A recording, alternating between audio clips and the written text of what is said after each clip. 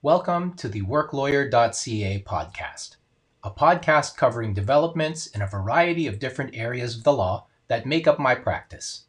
I'm Jeff Robles, a Law Society of Ontario certified specialist in civil litigation and a partner at Riley & Partners. I hope you find this episode helpful and informative. Special thanks goes to Cassidy at Anchor.fm for lending his much more pleasant voice to this podcast. Thanks to you for listening to this episode of the worklawyer.ca podcast. Enjoy. We have heard it repeatedly from the media and our political leaders. These are unprecedented times. Since the government ordered shutdown of all businesses and services that were deemed to be non-essential, the financial well-being of millions of Canadian employees, as well as the companies they work for, have been severely impacted. In an effort to address these challenges, governments at the federal and provincial levels have swiftly enacted a variety of legislation directed at employees and employers. The following is a summary of some of these legislative changes. Closure of non-essential businesses.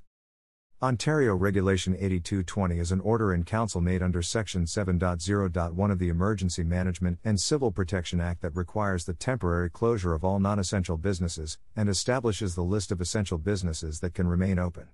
That list, set out in Schedule 2 of this regulation, may be found here. The list includes sectors such as supply chains, financial services, telecommunications, transportation services, agriculture, energy, healthcare and social services. It was last updated and shortened effective April 5, 2020. For the sake of clarity, subsection 1.3 of the regulation does not preclude non-essential businesses from operating remotely, providing goods by delivery or pickup, or providing services online or by phone or other remote means. Emergency leave. Employees who are not affected by the closure of non-essential businesses may be entitled to take an emergency leave from work.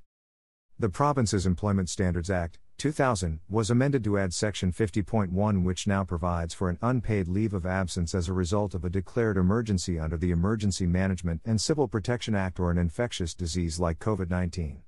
This kind of leave is available to employees who are under medical investigation or treatment for COVID-19 or are looking after a family member as a result of the state of emergency, among other reasons.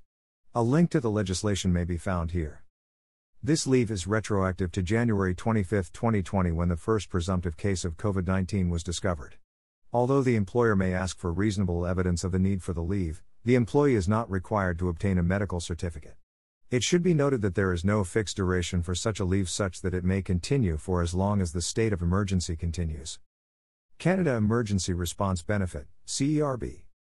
The federal government's legislative response to the pandemic was the COVID-19 Emergency Response Act. A link to this legislation may be found here.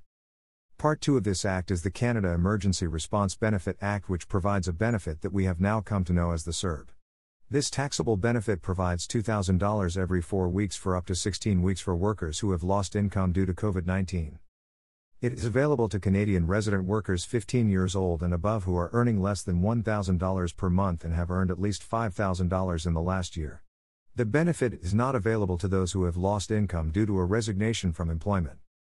The worker's circumstances determines how the application for this benefit is submitted. For those who are self-employed, the application for this benefit may be submitted through the Canada Revenue Agency via the link found here. Employees, on the other hand, may apply through Service Canada via the link found here. Canada Employment Wage Subsidy, CEWS. For those employers who are able to continue operating, whether at full capacity as an essential business or partially as a non-essential one, their single largest expense is often the wages of their employees. During this pandemic, the federal government has implemented the Canada Employment Wage Subsidy or CEWS to assist employers in managing this expense. This program is administered by the Canada Revenue Agency under the authority of the Income Tax Act and provides a 75% wage subsidy to employers who are not public bodies such as municipal corporations, universities and colleges, and hospitals. Covering a period between March 15 and June 6, the CEWS subsidizes the greater of 1. 75% of an employee's remuneration up to $847 per week, and 2. The lesser of an employee's remuneration up to $847 per week and 75% of the employee's average weekly remuneration between January 1 and March 15, the pre-crisis period. For example, if an employee's weekly remuneration is $1,000, The Qs would cover $750, which is the lesser of the maximum of $847 per week and 75% of $1,000 per week, as per paragraph 2 above. By contrast, if an employee's weekly remuneration is $1,200, the Qs would cover $900, being the greater of $847 per week and 75% of $1,000 per week, as per paragraph 1 above. Employers benefiting from the Qs are expected where possible to maintain or top up to the employee's pre-crisis remuneration. In order to be eligible, an employer must have suffered a year-over-year drop in revenue of at least 15% in March and 30% in subsequent months. As an alternative to the corresponding month in 2019, employers may use an average of January and February 2020. More information about the Qs program may be found here. Canada Emergency Business Account, CEBA. In addition to the Qs, the federal government introduced the Canada Emergency Business Account or CEBA.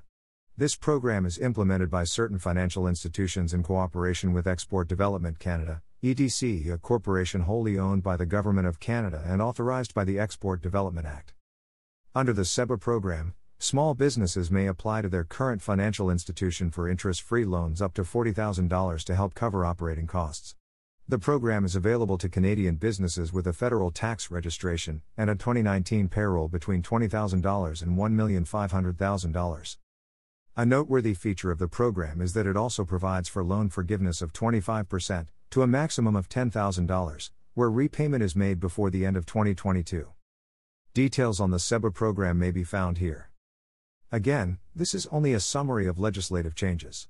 As we know, these changes occur rapidly as new programs are announced and rolled out, but I will endeavor to update this article with each significant measure taken by the federal and provincial governments, such as the recently announced Canada Emergency Commercial Rent Assistance Program or SCRA.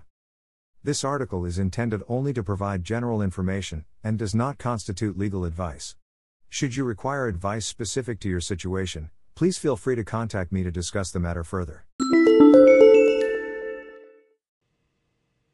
Thanks once again for listening to this episode of the worklawyer.ca podcast.